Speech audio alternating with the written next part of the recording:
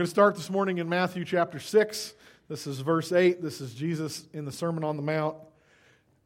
And he says, "Your Father knows the things you have need of before you ask." Jesus says, God knows what you need before you even ask. And this is in a whole passage on him teaching us how to pray. And in fact, the next few verses are the Lord's Prayer, where he teaches us how to pray.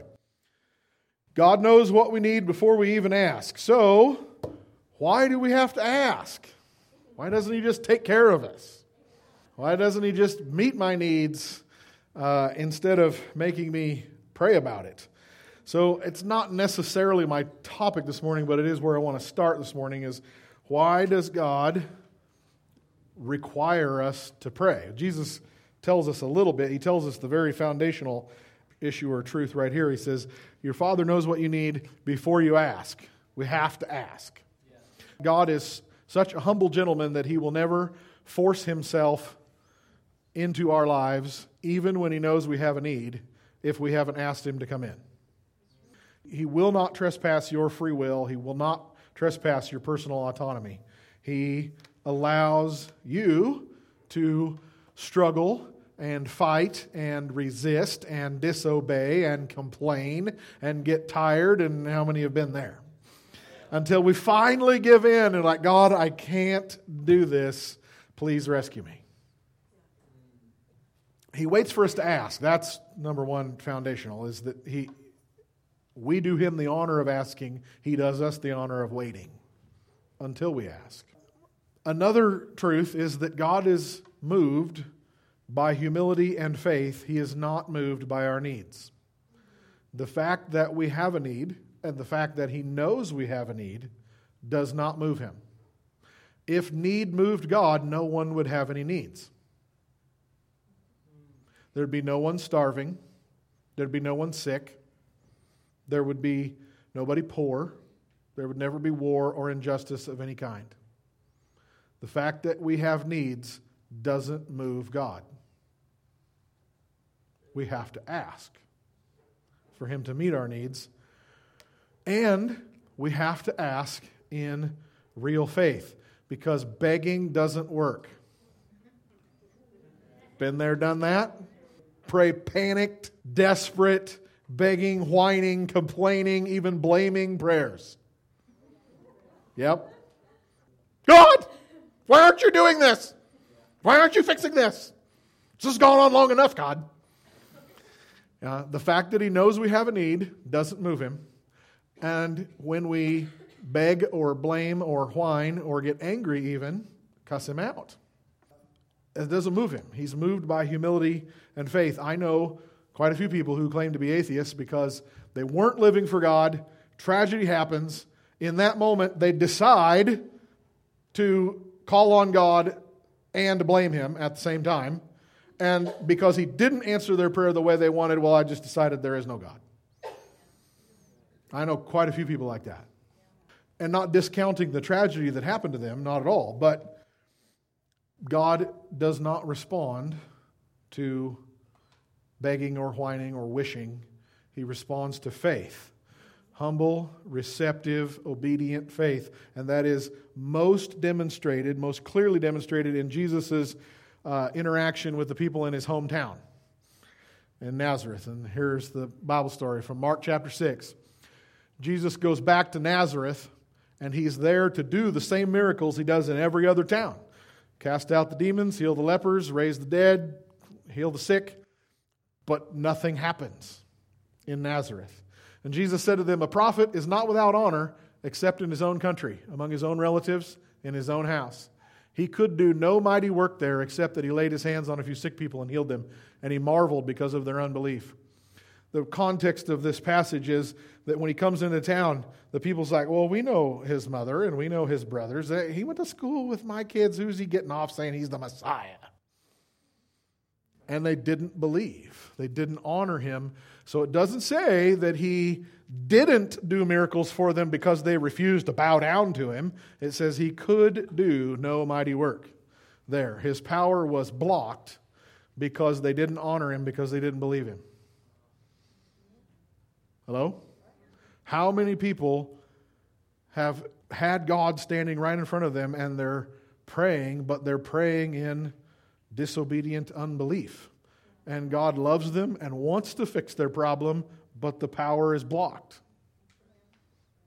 Why do we pray? Well, we pray because God is a gentleman and He waits for us to ask. And He isn't moved by our need, even though He wants to meet the need. Because He loves us, He's not moved by need, and He can't be. He has to be moved by real, receptive, humble faith. But there are billions of people in the world who don't have faith.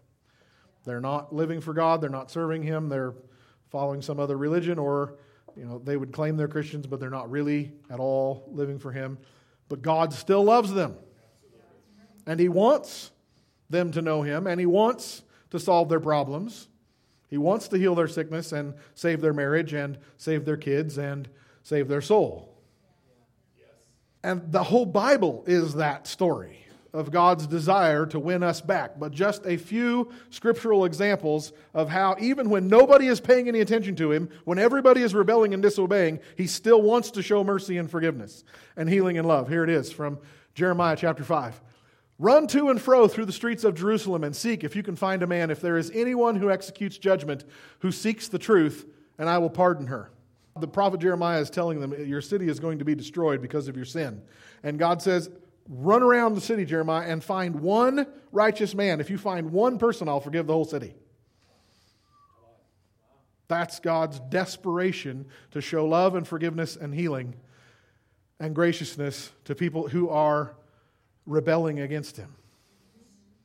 But He has to have somebody praying, somebody obeying, so that He can come into the situation. Isaiah chapter 59.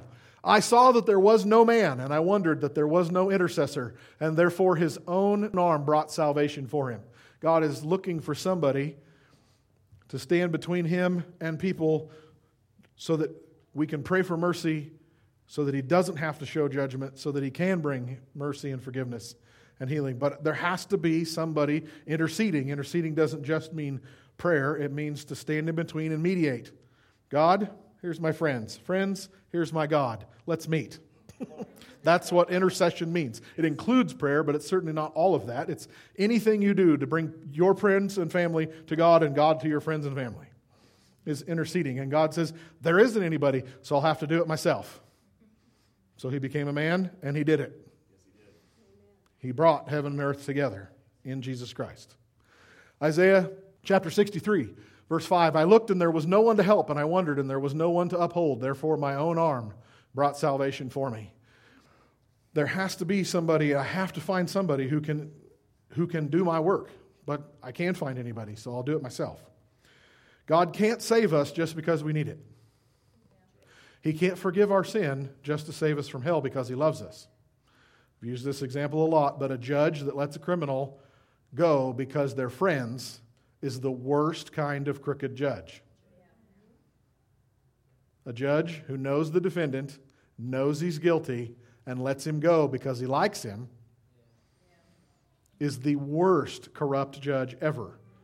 So the fact that God loves us means He has to be very, very strict that He never, ever lets us off the hook for our sin unless somebody actually paid for it.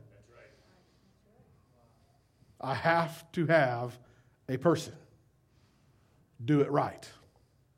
Nobody is, so I'll become a man and I'll pay your price. Yeah? He can't just save us because we need it, and He can't just forgive us because He loves us. He has to have a human being, He has to have a man who will obey in humble faith, who will stand in between Him and humanity and be the intercessor, the mediator, the arbitrator between it. Because He couldn't find that righteous, faithful man, He became a human, and He came to us, and He's going to show us how to live and who He is and what He wants from us. And Jesus' obedience released the Holy Spirit into the earth. When we were faithless, He had faith. When we were disobedient, He obeyed. When we were selfish, He loved. When we were trying to save our lives, He gave up His life.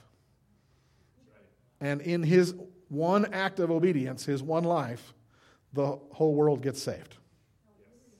Because the Holy Spirit is released. Yeah?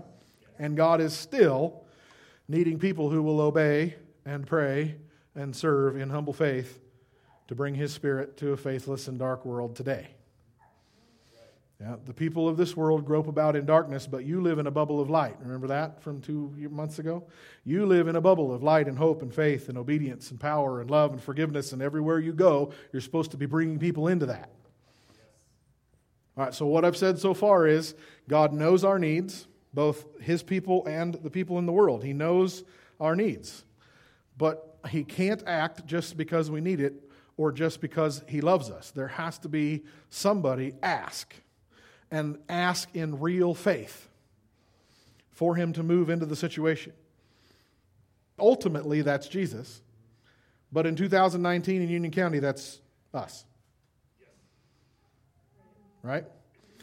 A little review for you. Revelation 1, Jesus says, I have the keys of death and Hades. Revelation 3 says Jesus has the key of David, and He can unlock doors and nobody can shut them. And He can lock doors and nobody can open them. We spent a couple weeks talking about how keys represent authority. Jesus has authority. John 17 says He has authority over all humanity. Matthew 18, He says, all authority has been given to me in heaven and earth. Go and make disciples. And then He tells us that He gives us that authority. Then Luke 10:19, I give you authority over unclean spirits. I give you authority to heal the sick. Mark 16:19 says, I give you the keys to the kingdom. And then we come to John 20:21, which we spent quite a little bit of time on last week. John 20:21, Jesus, this is the evening of the resurrection, the night of what we would call Easter Sunday. Jesus said to them, peace to you, as the Father has sent me, I also send you. So for those of you who were here last week, indulge me a little bit while I review for the people who weren't here. The word send there is, in Greek, is apostolou, and it's where we get the word apostle from. Jesus said, as the Father sent me, or apostled me, I send you, or apostled you. The word means to send out or to appoint as a representative. So we are, just like Jesus was God's earthly messenger, we are Jesus' messenger. The word is an authority term. So in the days of kings and paper scrolls and wax seals, the king would write an edict or an order for the general or the governor, seal it with wax, and give it to a messenger, and he'd get on a horse and he'd ride. And when he got to the city gates, he'd say, open in the name of the king. That messenger had authority. They had to respond to him. When he says, in the name of the king, you have to respond to him like he's the king. He delivers the messenger to the governor or the general or whoever it is, and then all of a sudden now I'm just a servant again. As long as he's got the message, he's got authority. Jesus says, as the Father sent me, I send you. Another term is representative. Apostolou means it's an appointed representative. You represent me, just like I represent God. I told you last week, Jesus said, if you've seen me, you've seen the Father. The people in your family and at your work and in school, if they've seen you, they're supposed to have seen Jesus. Supposed to. We all know there's days that we ain't Jesus. But we're supposed to be Jesus. All right? And I told you last week that it's not an exact translation, but a very close representative term in our day for apostolou is ambassador. Jesus says here, just as God sent me, I send you. I am God's ambassador from the heavenly government to earth. You are my ambassadors. And a U.S. ambassador represents the United States to a foreign country. The office, the embassy, is in the foreign country, and they represent the United States' interests in that country, and they represent what that country needs back to the U.S. What can we do about this? This is the political situation. This is the economic situation. How can we help? What can we do? Ambassador works both directions. Jesus says, I am the ambassador from heaven. I represent God to you, and I represent you to God. That's what mediation means. Intercessor is the other word. Ambassador is that. And Jesus says, I send you, I appoint you the same way. You represent my interests on earth, and when you pray and when you serve, you're bringing your family and friends, the people that you love, you're bringing them to the throne of heaven. You have a direct line back to the home government saying, hey, here's this need down here. What can we do about this? You are heaven's ambassadors. I went into more detail last week. You can go online and listen if you want. Another word that is not a direct translation, but it's a very close correlation, is the word deputy. The sheriff deputizes deputies. They are not the authority, but they represent the sheriff's authority. And Jesus says, I have been deputized by God. I deputize you. You are my legal, authoritative representatives. I give you my name. I give you my power. Go and represent me in the earth. Awesome. All of you who are in Christ are His deputies. So you're going to get a star this morning. I suppose if you were paying attention when you came in after first service, you saw that everybody was wearing a sheriff's star. Everybody's going to get a badge. Awesome. I deputize you in Jesus' name. Jesus said we have to receive the kingdom as a little child. I guarantee you the 3 and 4 and 5-year-olds would be really excited about getting a sheriff's star. So I do expect you to put this on and wear it to lunch, and your waitress can say, why are you wearing a tin badge? And you can say, because I'm Jesus' deputy. I knew it, but I got hit up by kids after first service. Can I have a sheriff's star? No, it's just for the adults. Now, you can tell your waitress, because we have a crazy pastor who bought 200 of these on Amazon for 30 cents and gave everybody one at church.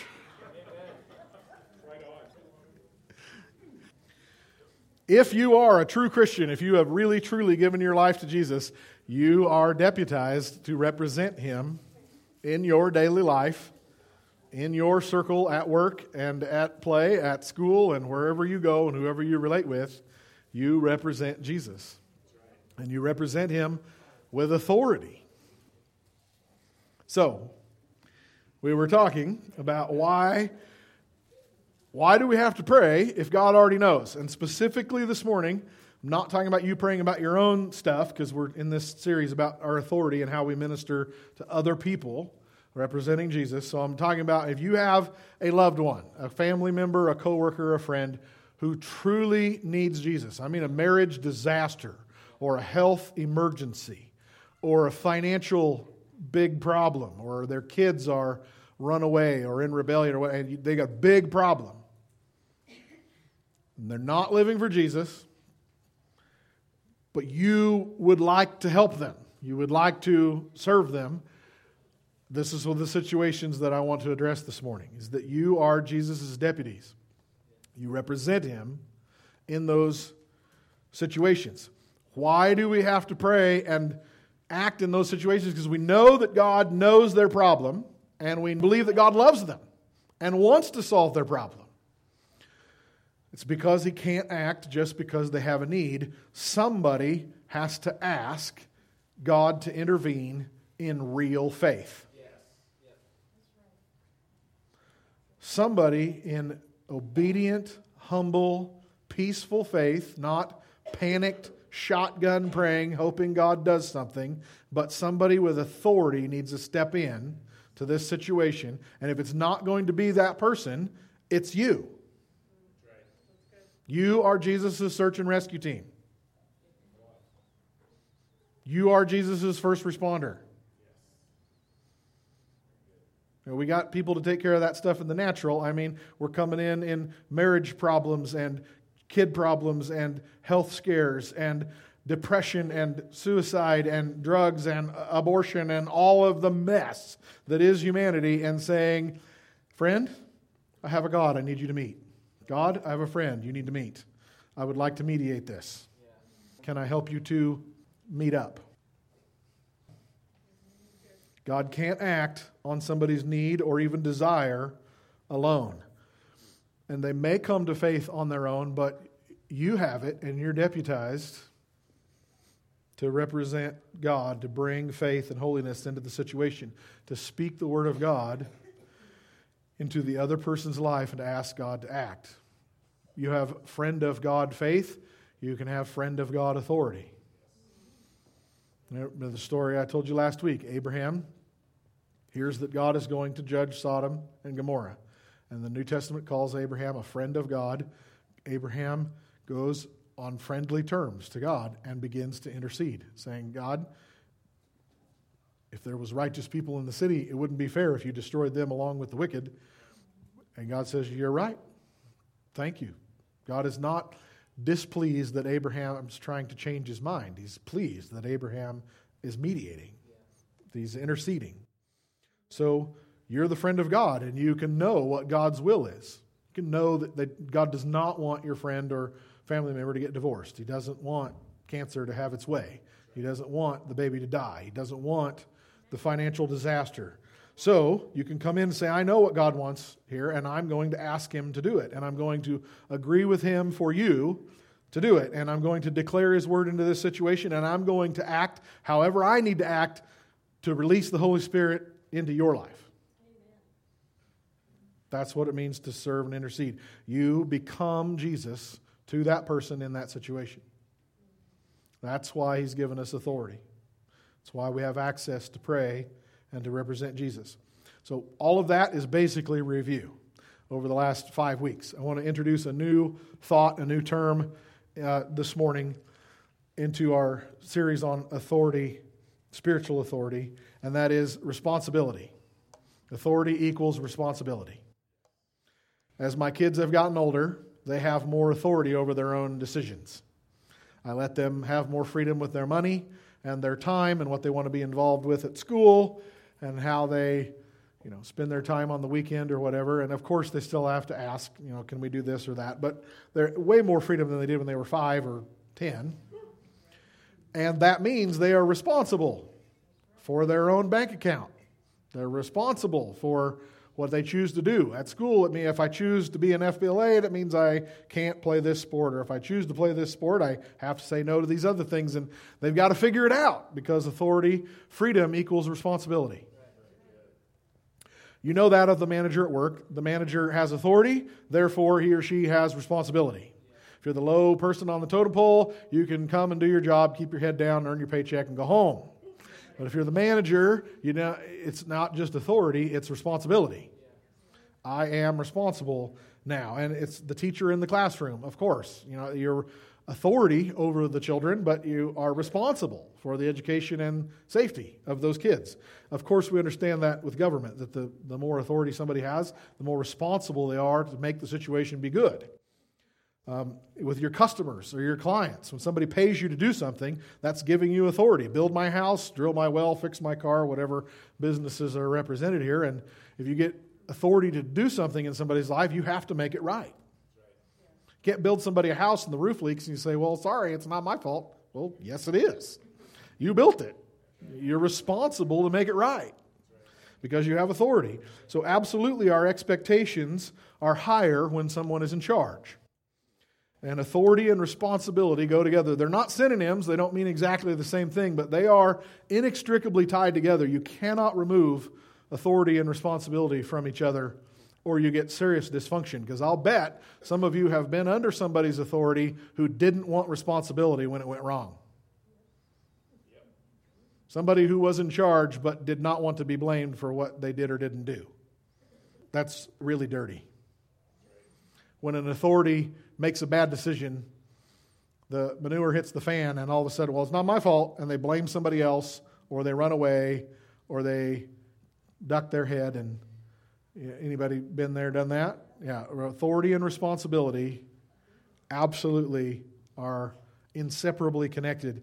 And some of you may have been in a situation where you had responsibility, but you didn't have the authority to make it happen. Like you are responsible if this goes bad, but you can't keep it from going bad because you don't have any authority. Authority and responsibility are absolutely inseparable. They don't mean the same thing, but they cannot be disconnected. If you have authority, you're responsible. The sheriff is absolutely responsible for the safety of this county. Crime, yes, but they're teaching the kids in the DARE programs in the school, and they run the search and rescue, and if the crime rate's bad, we're going to go blame the people in charge. It's common sense. The boss is responsible to meet payroll. The boss can't come to the employees and say, well, sorry, we didn't make enough money this quarter, so you don't get paid. You're responsible to make payroll and for the safety and the success and the profit of the business. And A military officer is responsible for morale and for the decisions that good and bad that are made on the battlefield. Everybody makes bad decisions, but shirking responsibility is pretty dirty. So authority equals responsibility. And Jesus said, while I'm away, I give you authority. So that means we're responsible for what goes on while he's away. And we are absolutely responsible. Matthew 25. When the Son of Man comes in his glory and all the holy angels with him, then he will sit on the throne of his glory, and all the nations will be gathered before him, and he will separate them from one another, as a shepherd divides his sheep from the goats. And he will set the sheep on his right hand and the goats on his left. And then the king will say to those on his right hand, come, you blessed of my Father, inherit the kingdom prepared for you from the foundation of the world. For I was hungry, and you gave me food, and I was thirsty, and you gave me drink. I was a stranger, and you took me in. I was naked, and you clothed me. I was sick, and you visited me. I was in prison, and you came to me. Then the righteous will answer him, saying, Lord, when did we see you hungry and feed you, or thirsty and give you drink? When did we see you a stranger and take you in, or naked and clothe you? When did we see you sick or in prison and come to you? And the king will answer and say to them, assuredly I say to you, inasmuch as you did it to the one of the least of these, my brethren, you did it to me. And then he also will say to those on the left hand, depart from me, you cursed, into the everlasting fire prepared for the devil and his angels. For I was hungry, and you gave me no food. I was thirsty, and you gave me no drink. I was a stranger, and you did not take me in. Naked, and you did not clothe me. Sick and in prison, and you did not visit me. Then they also will answer him, saying, Lord, when did we see you hungry or thirsty or naked or stranger or sick or in prison and did not minister to you?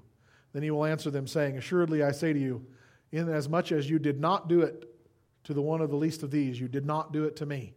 And these will go away into everlasting punishment, but the righteous into eternal life. We are absolutely responsible for what happens here. We are responsible for our neighbors. We are our brother's keepers. That phrase comes from Cain after he murdered Abel. God shows up, and of course he knows Abel's dead. God's never asking for information when he asks the question. He says, Cain, where is Abel? Well, I don't know. Am I my brother's keeper? If we have Cain's attitude, we can expect God to treat us like he treated Cain. We absolutely are our brother's keeper. We are responsible to take care of our neighbors and the people around us. Hebrews 13:17 says, obey those who rule over you and be submissive, for they watch out for your souls as those who must give account. Let them do so with joy and not with grief, for that would be unprofitable for you. So I showed you that verse 5 weeks ago when we were talking about being under authority. But this morning I just want to point out that in this context, it's church leaders. God says that I will have to give an account to him on how I shepherded your souls. Did I do it for your good, or did I do it for my good? Did I do it with a selfish agenda, or did I do it with an agenda to serve you and to educate you and minister to you? The Old Testament, particularly Ezekiel, but several prophets, condemn the priests and the kings of Israel. He says, you are shepherds who are slaughtering the sheep instead of shepherding them. You're eating them and getting fat, meaning they were using them for their own profits rather than taking care of the people of Israel. So the context is that church leaders will be judged by Jesus for how we shepherd your souls. But the general principle that's revealed here is that everyone in authority will answer for how you treated the people under your authority. You are responsible, and we will give account for how you raised your kids, how you treated your students, your employees. Whatever people are in your sphere of authority, we will give an account to the Lord for how we used that authority and how we shaped people and served people and took care of people that he put under our charge, how we took care of our neighbors. A lot of you already know this story, but forgive me while I tell it again. When I was a teacher in Elgin, I had a student who got encephalitis, which is a brain infection, and he collapsed in the Walmart parking lot and had to be life-flighted to Dornbecker, OHSU. And he was brain swelling, and he was out of his mind, and he was paralyzed on one side. And the doctors said that they didn't know if he would ever recover, but if he did, there would be brain damage and that he would probably have 6 to 12 months of therapy to be able to even walk or ever come back to school again. Several days he was over there and we were in school, and of course it was the topic of conversation at the school amongst the students and the teachers, and I knew I had to go over to Dornbecker and pray for him. I knew I had to go and ask the Lord to heal him. And I would like to tell you that I just loved this kid so much that I selflessly decided to go take a day of my own time in life to drive to Portland and back. Or I'd love to tell you that I had this great faith for a big miracle, and I went with power and fire, and I lifted him up off the bed, and the paralyzed was healed. But I didn't. I thought of everything I had to do on Saturday and the work that needed done, and I was afraid that what if I go over there and they laugh at me and don't want me to pray for him? What? Because this family does not serve the Lord at all, not religious or Christian in any way. What if I pray my best prayer and nothing happens? I didn't try to talk myself out of it. I just had all these thoughts come up and these objections and fears. I am the most naturally cowardly and selfish person in this room. I just am. All this stuff comes up, but I tell you, the only reason I went, I would love to tell you I had good motives, but the only reason I went was because I can't face Jesus if I ignore this. I can't ignore this. I believe in a healing God, and I am too selfish with my Saturday to go and pray for a kid that's paralyzed. If we look the other way and ignore the homeless or the drug addict or whatever people you know that are going through what they're going through, if we look the other way and act like we don't see it, it's like a police officer that sees a rape or a murder happening and they just drive on and ignore it. They have been given authority to stop that, and they don't. It would be as wicked as if there's a fire in town and Chancey and his coworkers just are too busy playing cards and eating pizza. Just let it burn. You got a coworker who's going through a terrible divorce and they're brokenhearted, but you're too scared to speak up and offer some comfort. So I drove over to Dornbecker and I was sweating. I was terrified. I had to pray for like a half an hour in my car in the parking garage before I even got out. I was scared. I went in. The mother knew me. She received me, but there was no faith in her. It was just nonsense. They didn't even understand what I was there to do. Like, no, I'm here to pray for his healing, and I believe a miracle can happen. So eventually, I'm talking to him, and he's out of his mind. He's hallucinating. He can move his left arm a little bit. His left leg is completely dead. Again, the doctor said he may never recover. If he does, it'll take 6 to 12 months of physical therapy. I finally got to the point where I could pray for him. I put my hands on his shoulder and his head or something, and I prayed my best prayer, and nothing happened. And I left pretty dejected and drove home. But I did leave with a clean heart because I knew that I had done my best. The next day, he was up and out of the bed and in his right mind, and in a week, he was at home at school.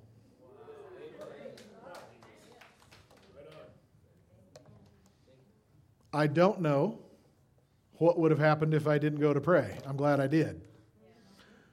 I don't claim credit for that. It's Jesus. It's all Jesus. But my conscience is sure glad I obeyed instead of, well, I got a movie to watch and a pizza to eat.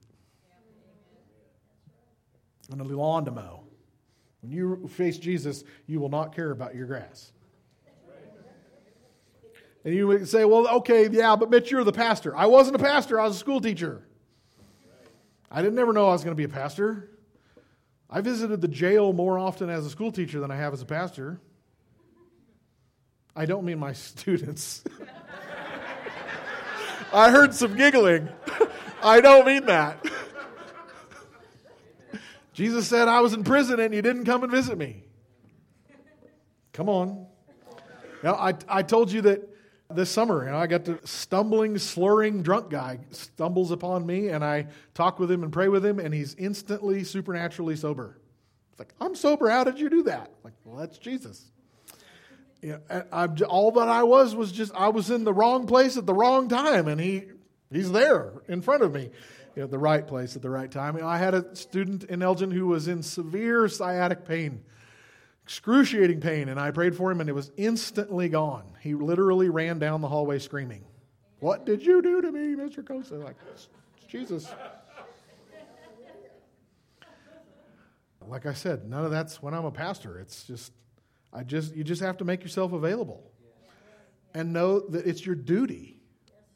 You are responsible to use the authority Jesus gave us to minister to people when they have a need. I'm totally serious. I am the most cowardly and selfish person in this room.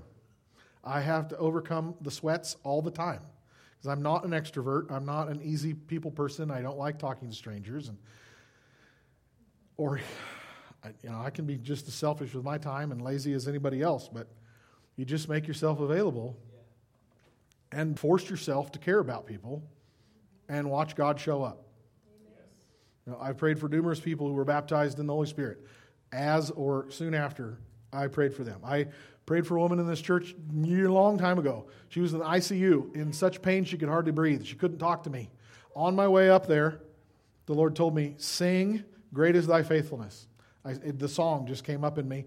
So I walked into the ICU, and she couldn't really talk to me very easily at all. She was in excruciating pain, labored breathing.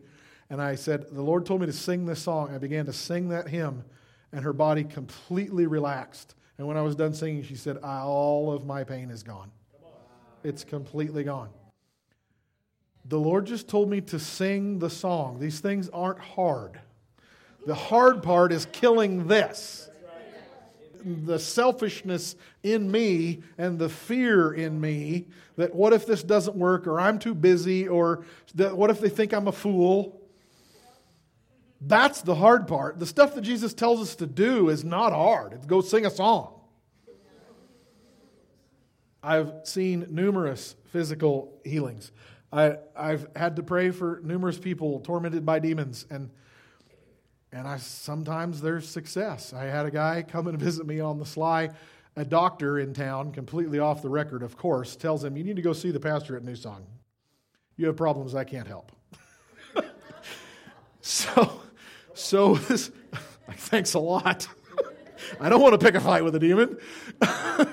So this guy that I didn't know but I knew of comes and tells me, I got problems. I hear voices and they tell me to do very wicked things that I don't want to do. And I haven't done, but I'm really bothered. I'm tormented by this. And so we talked for an hour or so, and I gave him scripture, and I told him how to use the name of Jesus. I asked him if Jesus was his Lord, and because I told him none of this is going to work if you're in Satan's territory.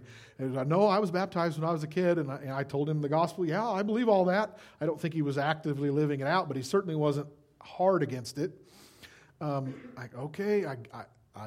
I gave him the name of Jesus, and I told him how to take those thoughts captive, and I prayed for him, and I said, all right, this is a process, so come back next week and let me know how it's going, and we'll just keep fighting this thing until it's gone. And he never showed back up. And like 2 weeks later, I gave him a call, like, hey, how come he didn't come back? He said, oh, those are gone. It totally quit. Like, oh, that was easier than I thought.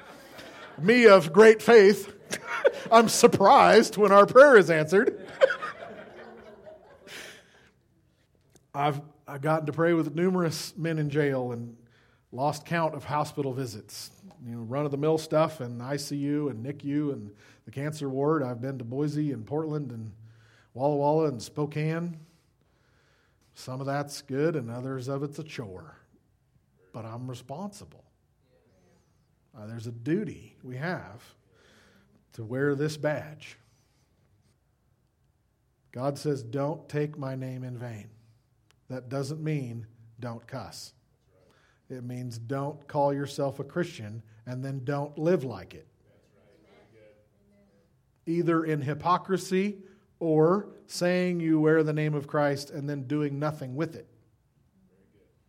Don't wear your badge in vain. I get asked to pray for numerous dying people, hospice visits and such, and that is not easy. It's not comfortable. It's not fun to go and meet total strangers who are dying, and they know the only reason I'm there is because they're dying. I got asked by a lady in the church to go visit her dad in Wallowa. He'd been given a terminal cancer diagnosis, and I think he had 3 months to live. And I don't know why, but I was really nervous about this one because I didn't know the guy at all. I know that he knows the only reason I'm coming to see him is because he's dying. That's a real great conversation starter. Knock on the door. Hi, I'm here because you're dying. Obviously, that's not how I said it, but this is, it's not easy stuff. I knock on this guy's door and his apartment in Wallowa, and we hit it off great. We had an awesome time. I think I was there 3 hours. He chain smoked the entire time. Jesus showed up in a cloud of smoke. We had a great time. And the guy, I'd been told he was antagonistic about church and pastors and Christianity because he'd been hurt in the past. And he told me all about that. And he teared up. And I talked to him about the Lord. And I gave him the gospel. And I asked if he was truly right with Jesus. And he said, absolutely. And I believe him. And he went into eternity with a clean heart. There was one person I had to lead him in forgiveness for, and I know that's why I was there, to clean that part out of his heart. I got another call from a guy in the church. My dad is comatose. He's dying within hours. Hasn't been responsive at all for 24 hours. I need you to come and pray for him. He hates Christians, and he especially hates pastors. Great. At least he's comatose. This guy is laid on the couch, completely unresponsive for 24 hours. He is dying any moment. They lead me in to the house. I kneel beside the couch, and I get right in his ear. And I said, whatever his name was, I said, I'm your son's pastor. I'm here to pray for your soul in Jesus' name. Will you receive that? And he squeezed my hand, and his eyes popped open, and he said, yes. And he was gone. I mean, he was back out. And he died that night. But I prayed him into eternity, I am certain. Because when I said the name of Jesus, he said yes. That's all it takes. That's all it takes. And he had not responded for over 24 hours, and he never did again. But when I said the name of Jesus, his eyes opened, and he said yes. And he squeezed my hand. And then he was back out, and I prayed for him, and I left, and he died. I've been asked to pray for resurrection for dead bodies. That's a hard one. But it's happened.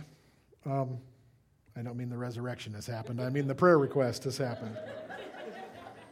I've been directed by the Holy Spirit to pray for or prophesy to total strangers. I've fasted for the Lord and for our country and for revival and some of you. And I'm talking about you have a duty. We are responsible to represent Jesus. This is how it's done.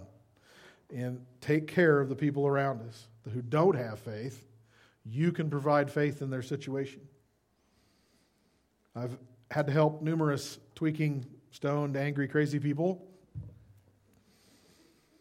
I've lost count of how many times I've had to clean up poop and or blood, and I don't mean kids. And it's not all miracles and healing and eternity. Sometimes it's just stop and help somebody on the side of the road. I don't know how many times I've put on a spare tire for somebody, or just yesterday I pulled a guy out of a snow. Not really a drift, but he was stuck in the snow, and I pulled him out. Last year I got to help zip tie an ignition coil on a spark plug. Somebody down at Weatherby had blown their spark plug. It came unthreaded and blew up into their hood. But the spark plug was still good, and the ignition coil was still good. It was just busted up. And both of those people were so twitchy, I'm sure they were on meth. But I got my zip ties out, and I ran across the freeway a whole bunch of times right there in that canyon where we were really close to traffic. I got their spark plug in, and we got their ignition coil zipped on, and they went off down the road. And all I got to do, I didn't preach at them. I didn't present the gospel right there on the roadside. I just blessed them in Jesus' name, and I took care of what their need was. And I prayed they would not hurt anybody when they drove home because they were really twitchy. In October, I picked up a hitchhiker in the dumping rain between Elgin and LeGrand, and I took him to McDonald's because he hadn't eaten in about a day, and we just sat in McDonald's for an hour and a half, and I gave him Jesus.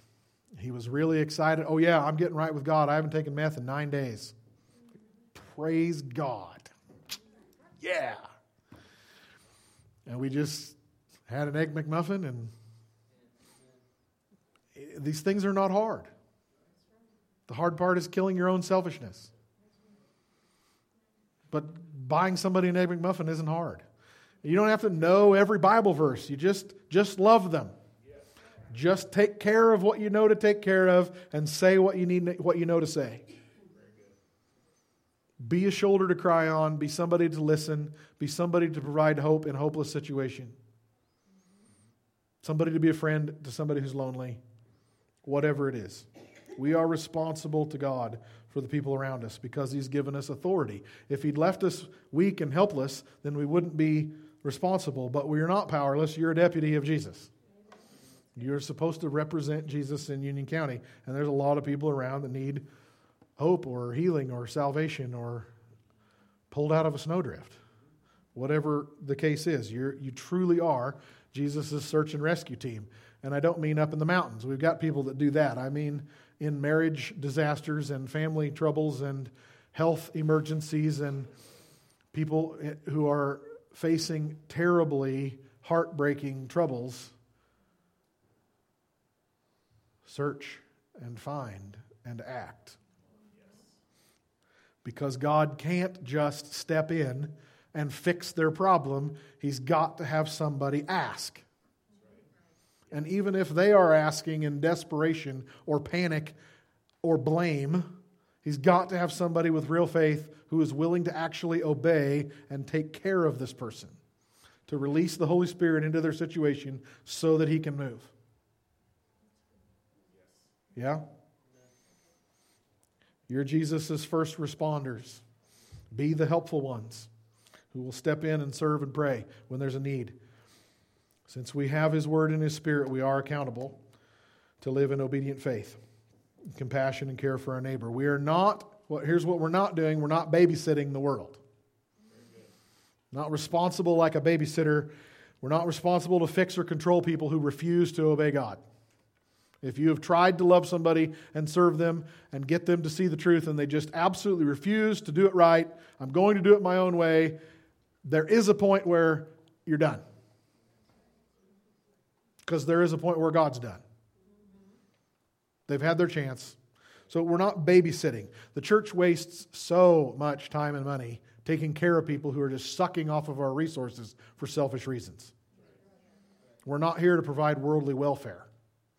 We're here to provide kingdom resources, which is salvation and freedom from sin and joy and peace and hope and love and miracles and forgiveness and all of that. Of course, yes, we provide food and clothing and shelter and all, but not to the point of allowing people to sin.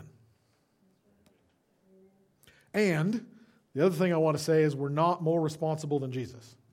He is the Savior of the world, not us. Not you individually, not even our church. Jesus is the Savior. It is our job and our goal is not to change the world, and it isn't to solve all the world's problems. That's not what we're here to do. Our goal can't be to make sure that no one around us is suffering, because that isn't God's goal. We can't stop what God isn't stopping. So if you make it your goal to make sure everybody around you is comfortable and happy and that nobody has any problems, you are going to wear yourself out. We're not responsible to babysit people who refuse to obey, and we're not responsible to make sure that nobody has any problems. That's not what we're here to do. We are responsible to pray. We're responsible to care. We're responsible to make our hearts be broken for the suffering around us. To serve and to intercede, which means pray, but it also means speak up, to act, to say, God, here's my friend. Friend, here's my God. Let's have you guys meet and see what God can do. We're responsible to have faith, to have hope, to speak the truth, to shine your light, to obey God, to be spiritual instead of worldly, and to be holy. That's our responsibility. That's our duty. Make ourselves available to care for the people around us. We are responsible because He's given us authority. Don't carry his name in vain. Don't wear that badge in vain. You can do it. It's not just for the pastors. Okay. Lord Jesus, we love you and we praise you. We thank you for your word. Thank you for entrusting us with the authority of your name, with the power of your blood. Thank you for giving us the keys to the kingdom, Lord. Thank you that you trust us to be responsible. Lord, forgive us for being lazy or selfish or fearful in that responsibility. Lord, we accept your responsibility, your duty to love our neighbor, to take care of the people around us, to not look away from the suffering or the need and act like it isn't there. But you've given us the responsibility, the duty, the task of being your deputies, your ambassadors, your first responders, your search and rescue team. Lord, thank you for the honor of getting to love our neighbors and our friends and our coworkers and our classmates in your name. Lord, we accept that responsibility. We truly do want to be your representatives. We want to live in your love and your power and your forgiveness, your compassion for those around us. Forgive us for being selfish or lazy about that. Lord, I ask that your Holy Spirit fire would light in every heart, that we would burn with your holy fire, that we would feel the fire of your love in our hearts that moves us in boldness to go and serve and to speak up and to care, to make ourselves available when we're not available. I bless every person here in the name of Jesus Christ. Amen.